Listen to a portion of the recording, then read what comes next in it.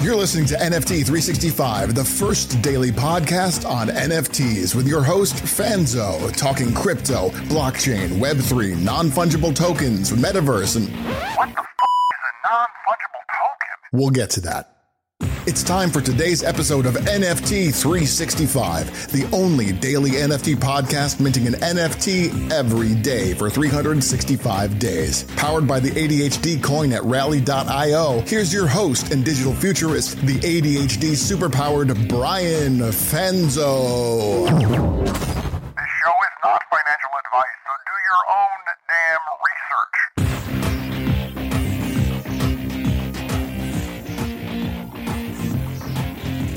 Welcome back to another episode of NFT 365. We are sponsored by the Crypto Business Conference. It is the event for marketers, creators, entrepreneurs who want to better understand NFTs and Web3. And a lot of that comes down to change and teaching change, hoping people embrace change, but also understanding where Web3 allows us to do things maybe at a larger scale, or in some cases faster, or in other cases allows us to really empower conversations, empower movements, and hopefully make the world a better place as a whole when it comes to what, not only the power of Web3, but the power of this, kind of the blockchain and really where it pushes us forward. And, for me, a lot of what, I've been excited about here in this space, over these 250 plus days of doing the podcast is this ability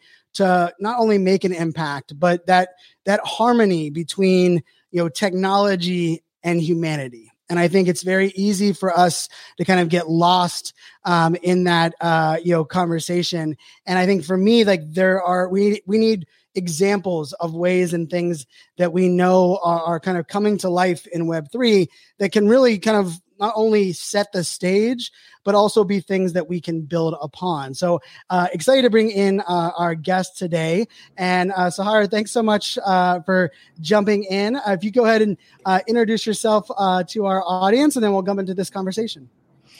Hi, thank you for having me. I'm really excited to be here. My name is Sahar, and I'm a founding member over at ChoiceDAO.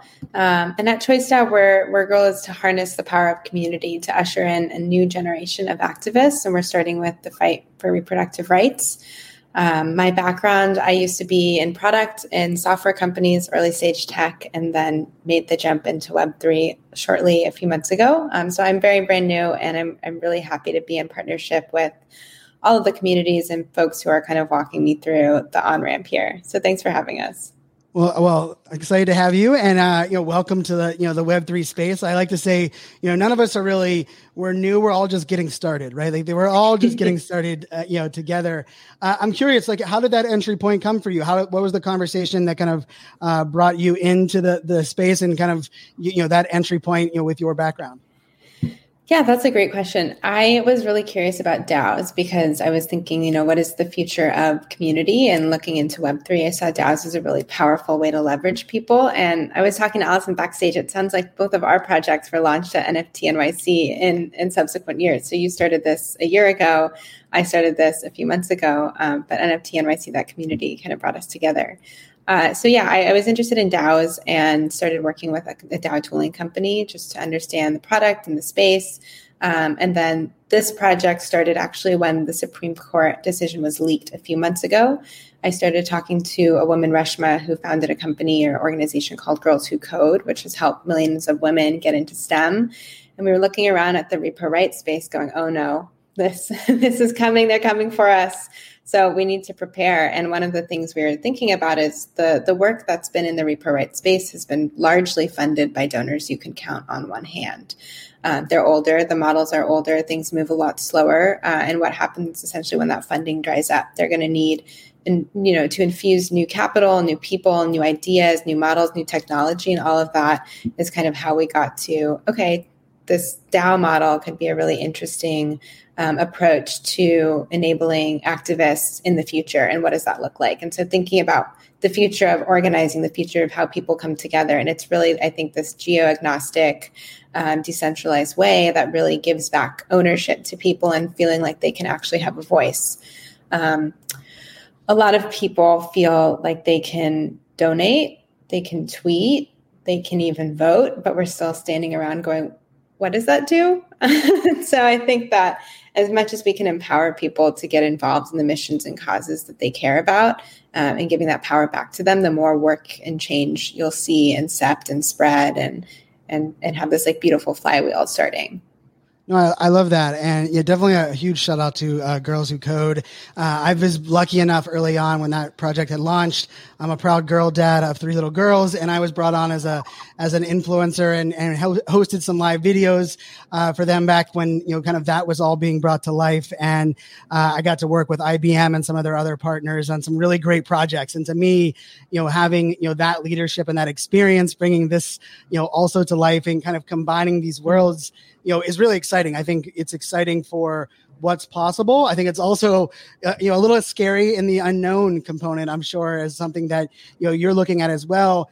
For a lot of our, our past guests and actually a lot of our listeners, I think a lot of their like aha or entry point or thing they were excited about was maybe crypto. Probably a majority of them were NFTs, but DAOs have been something that we've talked about, but I don't think has really been kind of stressed. And I've been lucky enough to be, we can say lucky enough to be a part of some DAOs that I believed were kind of created with the right intention, and unfortunately, failed off. One of the first projects that we, included in our Mint 365, where we're buying an NFT every day, was the Constitution DAO. And I think for a lot of people, that might have been, like their very first, vision of that. But for those that are listening that have like maybe either never heard of it or want to kind of better understand what the DAO actually is, can you kind of tee that up for us? Sure. Yeah. There's a lot of definitions and kind of nuances and spectrum of what DAOs can look like and how they're modeled and structured. But at the core, a DAO is an online community that organizes around a shared mission and is powered through blockchain technology. So there's often like shared wallet governance, ways to get ownership through tokens that allow you to participate, and then incentives also that are on chain as you ladder up and get involved in the community. So I'm curious, I love that. That's a great way of setting it up, right? I think the piece of the activation, right? I've given a lot of keynotes over the years on really the power that social has allowed us to create movements and empower voices that we really for far too long have not been able to do so. And unfortunately, a lot of people end up like blaming social media for the bad, yet they forget the idea of like the Me Too movement and certain things that were really born and grown through a lot of, social media interaction. But let's face it, that was also still using kind of a disconnected model and like kind of like what you said, a model of kind of like throwing things at the wall. Like, did what I do help, or am I a part of something that's actually a movement, or am I just, jumping on a trend? So I'm curious, as you were, as the Supreme Court, information was kind of leaked, we knew that this was going to be a divisive topic in, the US, and worldwide. How did you kind of first kind of look at like the idea of the DAO, and then even some of like the language for launching? Like I remember seeing the Twitter account show up in my feed, and all of that is, with a sensitive topic, and then also doing it in a, bleeding edge technology. There's a lot of like unknown and scary components there. How did you guys think through kind of bringing that message to life? Yeah. So one of the things we were just talking about was how inclusive Web3 is and how there's a lot of cross collaboration and pollination across communities. It's not just within our communities, it's community to community. And so the spin up of this project was in partnership with DAO experts, people who have been through the ringer of DAOs and seen so many different things. So we had really close ties to folks at Syndicate and Seed Club and thinking about governance. And there's always the question first is like, what's the line between centralized and decentralized? Like, how far do you want to take it? And I think for social impact, and because, we're going to be working with nonprofits, there's some semblance of centralization or structure that needs to be in place to then empower the people to go off and do the work that they want to do. I also want to say thank you for lending your voice as early as Girls Who Code and being an advocate. I think one of the things that's really important to our project is creating the space for everyone to come in and have dialogue. And that's not just women. It's not just people who can get abortions. It's men too. And one thing that's been really beautiful in our community, and I've never seen this in another project that really orients around women's health and rights, is there's almost like an almost equal distribution of men and having voice in the room. And so lending that voice to everyone is really important to us. And in thinking of the messaging, this topic is very nuanced and complicated. The first question is like, what is the baseline that everyone can buy into? And I think especially in the Web3 community, there's this defiance against top-down, rigid, authoritarian decision-making. And that's exactly what this was. This was a top-down decision by the government on what we can do with our bodies. And that is, in direct conflict with the ethos of Web3. And so the baseline mission statement for us is like, we believe in freedom. We believe that choice, regardless of what you want to eat, how you do, what your political beliefs are, you should have a right to that choice. And this is an obstruction to that. And then as far as the intricacies of the topic itself, there's a lot of questions around what is life, trade-off of life, that sort of thing is where you start to alienate people in the conversation. They fork off, they have emotional belief systems and arguments for it. And so starting with this broad net of let's bring everyone in, you can buy into that. Okay, then we can have a conversation once you're in the room. But to even get people there, you really have to create this space for inclusivity and people to feel comfortable speaking. A lot of my male friends say, I want to say something. Is it my place to say something? I don't think I should say something. So they end up being quiet. And that creates a friction too in getting the work done. This isn't a one and done fundraiser. This is like a decade-long fight. And so we need to get as many people in the room speaking loudly about it as possible. Well, I'm so glad you kind of tied that in, right? And I think there is also, not only does I think Web3 represent that, but I believe part of this, narrative and change, we can, in a weird way, thank the global pandemic and, the idea that we were forced to stop and forced to kind of assess, where we show up and how we show up. And, I've mentioned this on the show before, like for me, as an ally in LGBTQ plus for many, many years, we're having a best friend growing up that I was very blessed that I kind of was welcomed into that community a long time ago. But I was also under a false belief that I was being a great minority ally until the murder of George Floyd, when I recognized for me that like my silence was not okay and that my silence was not the supportive that I knew that it needed to be. And in a way, like I think there is something really empowering on Web3 where hopefully, there are men that are asking that question of like, it's not like, hey, I don't know my place, but it's like, hey, what is my place? And I will give a lot of credit to this space.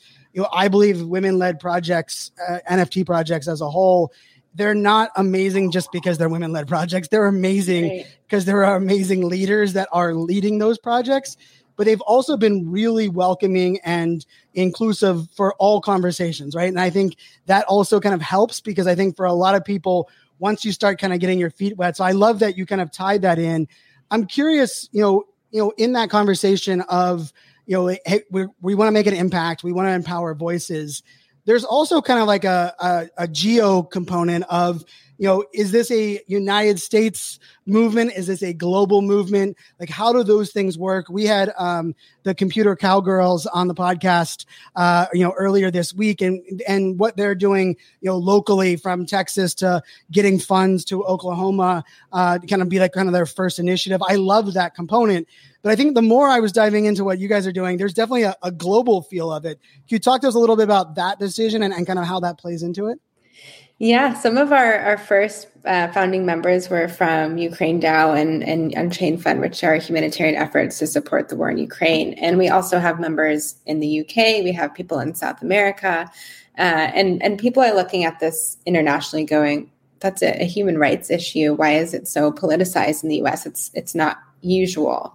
And there's also a little bit of the question, the US models a lot for other countries. The decisions they make can reverberate backwards. So we're looking at this going, oh no, I hope that doesn't come back to us. And so again, I think it's that shared mission. You can have these value sets that cross borders and don't keep you locked into the constraints of your neighborhood or your state or your country. And so the mission of reproductive rights and justice and supporting women's health is something that resonates with people globally. And we've seen that from the beginning in our community, that it didn't just start in the US, it actually started, NFT NYC is like an international influx to NYC. And a lot of people came in the room internationally to help us launch the project. And so I think this is the first time that technology has really allowed us to tap into global community. You wouldn't be able to organize like this before. And so for our work, we're including everyone in the conversation that we can get, because it's again, like a decade-long fight. There are also creative ways that people have been solving this. We are really inspired. There's a documentary called Vessel you should watch about this woman who was sailing a ship around the sea to get, people a care that they needed that had no legal alternatives.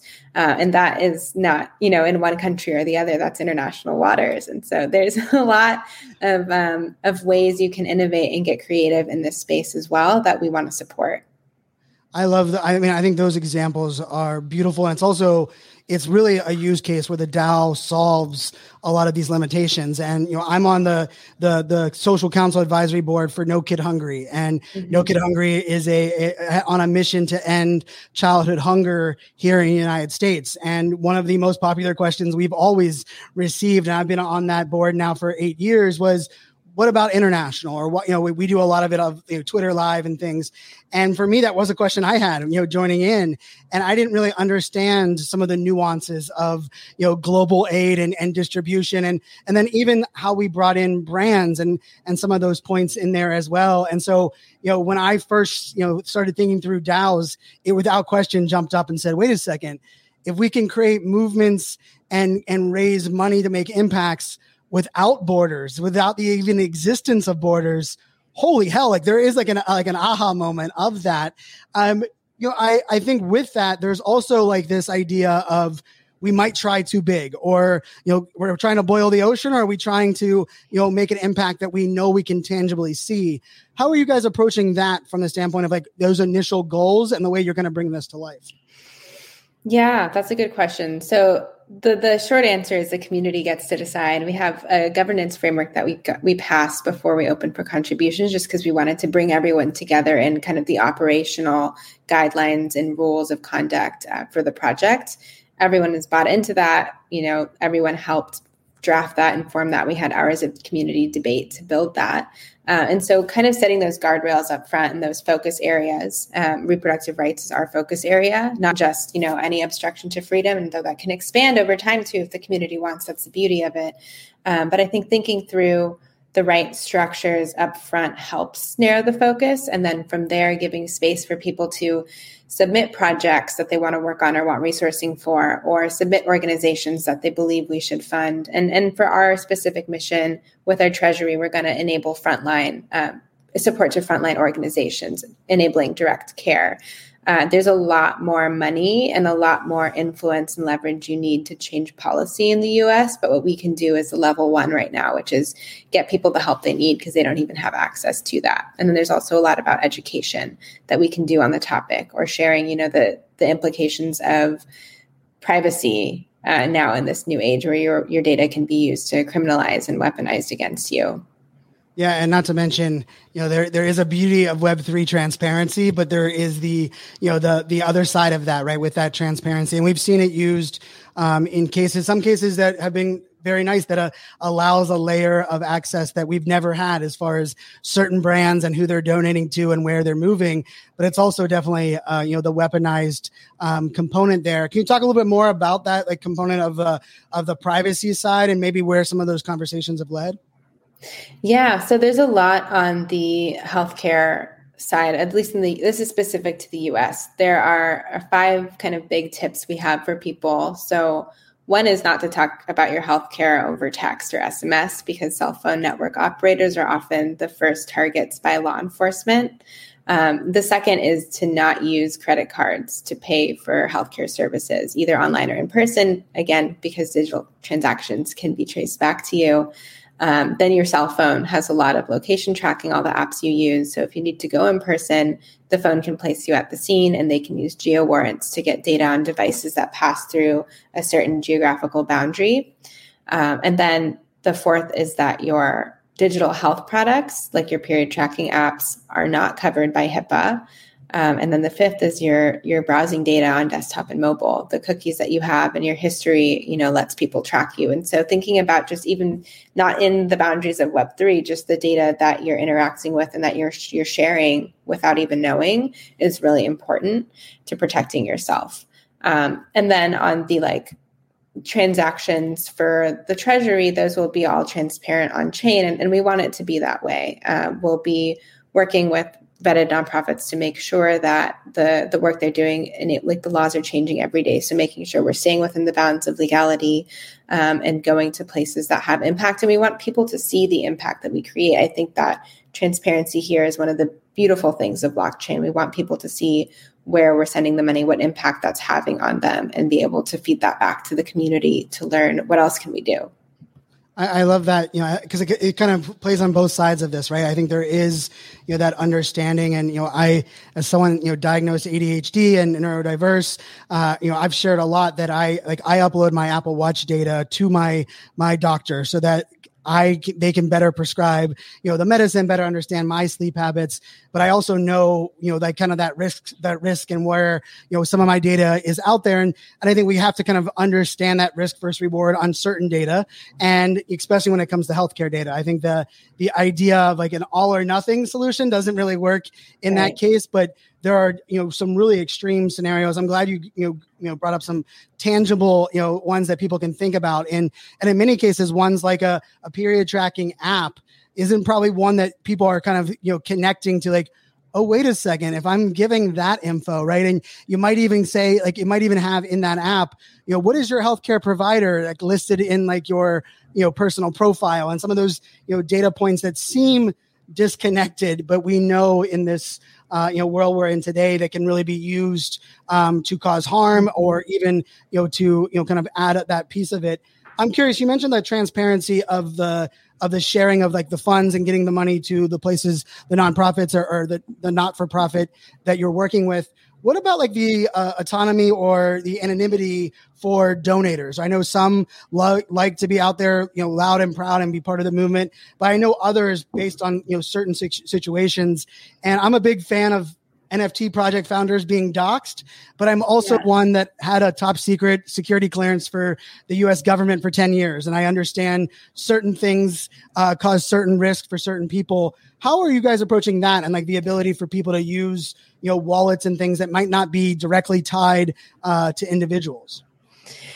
Yeah, that's a good question. So we have a spectrum of people that want to make a non-donations versus they're happy being doxxed. And so, you can spin up a clean wallet and transfer funds, which has some layer of anonymity when you donate. And so we have some people that are going to do that. We also have some people happy to use their personal wallets that kind of tie to their other digital assets and identity. So it's really a matter of preference. For this conversation we had when we started the project, to build credibility and trust, especially in the work that we are doing, it's important to be doxxed. And so we have our founding team is doxxed on our website at ChoiceDAO.org. We also built an amazing list of multi-sig signers who will be doxxed when we open for contributions. We got their blessing to do that. They have a lot of they have great reputations in the space. And so that ties to credibility in the project. And then, of course, prioritizing the security of funds too in a transparent way. So we're going to be using smart contracts that don't hold funds. All contributions from your wallet will instantly pass to our multi-sig wallet. No one's custodying them beyond the multi-sig signers. And then we have 9 signers, 5 of which will be necessary to move any funds. And that kind of protects separating their responsibility as signers. They're just the custodians of the funds to any sort of governance was important too, just so that there's no, change in interest or influence of interest on the fund side was important to us. I like that you clarify that too on that multi-sig wallet, right? I think it's something that's kind of been thrown around a little bit in this space. And I think until you are either part of projects or experiences that are actually using that, you understand a lot of the checks and balances that implements within, a project. And, we'll include the links for all of our listeners in the show notes, of course. And if you look at the core team, you look at, you can click on the Twitter profiles, and there is, it is a very impressive list of people that have kind of come together. one of the questions I had just from a DAO, maybe it's a little bit selfish, maybe on my own experience with DAOs, is that, oftentimes I think the beauty of like the decentralized autonomous component is that you can have a lot of people with a lot of voices, and you can really, brainstorm, and you can bring in, different points of view. But that also is, in some cases where I've found, it also creates a lot of inaction where it's hard to even agree on something to move forward. In this case, there might be, the topic has a little bit more, kind of, I wouldn't say polarizing, but it has that component where people are kind of lined up on that. How are you guys approaching like that component of giving people a voice and letting people be a part of the mission, but also recognizing that, all of these voices have to at least move forward and actually take some action as well? Yeah, there are two things we're doing. One is thinking about culture really early on. So we want a place where people feel really empowered to act. And we want this like extreme bias toward action. And our role is more like, as a project, what resources do you need to get what you want done? And what do you want to participate? You tell us what your superpower is. And then there's also some, like I said, in the governance framework, some sort of structure that needs to be in place to ensure the safe flow of funds out to the nonprofits that are doing work in like the legal realm as well. And so a lot of DAOs have explored and experimented with council models. And so we're employing a council model in our governance framework. There's going to be like a big governance council that will people can self-elect and nominate themselves and explain why. And we'll have a democratic community vote. And then they will be in charge of operationally the vetting and engagement with nonprofits, the voting and proposal processes, and whatever guidelines they do come up with. That's the first action that they'll need to take. They need to pass that through the community. So there's this like constant like dialogue between the community and people that are taking ownership of certain operational parts of the project that feels really collaborative and feels like there's space to give input, there's space to give voice, but then it empowers people to actually go and run with it once everything has been collated and heard. And I think giving people the space to hear or be heard is really, really important to moving quickly as well. So it's a constant tension. Well, I appreciate that answer. And I will just say for our audience, like I didn't set you up with that. We didn't give these questions ahead of time. And just based on when I was doing the research, understanding the DAOs that have, influenced and been involved, I was, believing that was going to be the case. And I think it's such an important lesson in like not only the council component, but I think for those that are out there, I worked with, IBM on this massive survey many years ago, surveying millennial and Gen X on how they want to be rewarded or incentivized for having their voice heard or things that they're putting out there. And it was one of these things where, we had things like, they want to have a seat at the table that makes the final decision. They want an Amex gift card. They just want their boss or someone at the executive team to validate that their voice was heard. And that answer, the third one, the last one, was without question the number one thing where, when we think about it, we hear this with brands and organizations. They'll say things like, well, I don't want to reply to someone on Twitter. I don't want to involve some, because then everybody wants to, have their voice heard, and we can't do what everybody wants. And I think people are really missing that core component that people just want to know that their voice is heard, and they want to understand how they can make an impact, how they can show up. And so I love the design. I love the mechanics that you're working towards. And I know it's very fluid, right? I think for those that are listening, click on the Twitter profile, go to the website, sign up for some of the things that are out there, but give our audience, I think there's me included, we want to get involved. We want to be a part of this, change. Where do we start? What are some of the dates that we can kind of keep an eye on, and what can we do to make a biggest impact as we can? Yeah. So to get involved, you can follow us on Twitter for updates at the ChoiceDAO. Our Discord link is in the Twitter bio, so you can join our Discord. Anyone can participate, whether they're, monetarily contributing for governance tokens or not. So even if you don't want to contribute, we'd love to have you in the room. Your voice matters and will help us kind of shape and run with things. And then we're looking ahead to opening for direct contributions early next week. And I can keep you posted on the exact timeline. DAO legal structure stuff has been a roller coaster. So we're just waiting for some final paperwork before we can really hit the ground. Well, I can't even. I was gonna say I can imagine that it's been a roller coaster. I can't imagine. The amount of moving parts and legality and let's face it, you're gonna set the bar that many people are going to follow. And I think for those that are setting these bars, especially with such key important issues, right? And not only the freedom of choice, but the understanding that we as individuals can rise up and make an impact and make a difference and come together and realize that, not only do our individual voices matter, but, our mantra here, our podcast was built on one simple premise of we are greater than me. And that idea that, we all show up and, we have the synergies are definitely here with, what you guys are doing. And you mentioned one of my other favorite words of people tapping into their superpower and seeing that kind of show up. And so I love the movement. I really, appreciate you coming on. We will make sure people know the information. We have our social accounts. We'll put out some updates as well, but I'll give the mic over to you kind of as we kind of wrap, any final, words, any, thoughts or things that to leave people with. And we'll make sure, like I said, to make sure they got all of the links that they need to have. Yeah, I'm very thankful for you to create this space for us to talk about this. It's really important to me. And I welcome any ideas that people in the community or outside the community have as far as how we can engage in this fight. So my DMs are open on Twitter. Please reach out. We'd love to hear from you. Thanks, Brian. Thank you. Thank you so much for coming in. And, for our audience, I jokingly say, very often that it costs zero gas to retweet, to amplify, to share. Like no gas charges, there's no blockchain gas involved.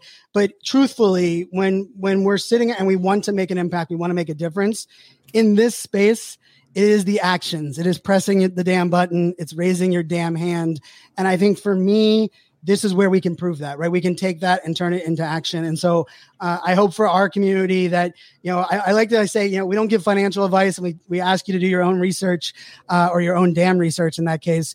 In this case, I'm going to challenge you that if you believe in making an impact and our voices being heard and the power that, movements like this can make, I don't want to hear about it. I want to see it. I want to see, links shared. I want to see people amplified. I have the bell on for ChoiceDAO over there on Twitter where you just say, get notifications when tweets are shared because, why not have that another, point of being able to amplify and put these voices out there? That is the least part we can do, but we can at least start there, bringing funds together and bringing even some of this information into your favorite NFT project. I think we have a beautiful power here in NFTs, especially that we have, 10,000, piece collections that people are activated in Discords. And unfortunately right now, most Discords are siloed and we use Twitter as kind of the thread, but we can each individually be those threads, taking these conversations, interviews like this, links that we'll share and take these to your Discords that you're active in for the projects that you own and kind of make your own impact there. There's so many places that we can show up. And, I love what you're building. I love that the fact that, that not only can we create this space, but we can hopefully, make our own little impact and together we'll, kind of change the world and also demonstrate the power that is, really built in this Web3 environment. So for everyone listening, make sure to check out the links and everything we have coming forward. And we will talk to you tomorrow. Cheers, everybody. Thank you. And a big shout out to our sponsors. We are sponsored by the Crypto Business Conference. It is the event for marketers, creators, and entrepreneurs who want to have a better understanding of NFTs and Web3 strategy. And one of the things that I think is, also exciting about this is that there's something beautiful about kind of that right size event. And this event will have, anywhere from, 500 to 1,000 people there in beautiful San Diego. And it's the right amount so that you have lots of options to find your people, but it's not too overwhelming where you'll still be able to connect with the speakers and others in the NFT Web3 space that we want to do at a in real life, event. So make sure you check that out. socialmediaexaminer.com/NFT365. You can check it out, get yourself some tickets, and I hope to see you in San Diego. And as always, until tomorrow, my friends, make it a great day. Cheers.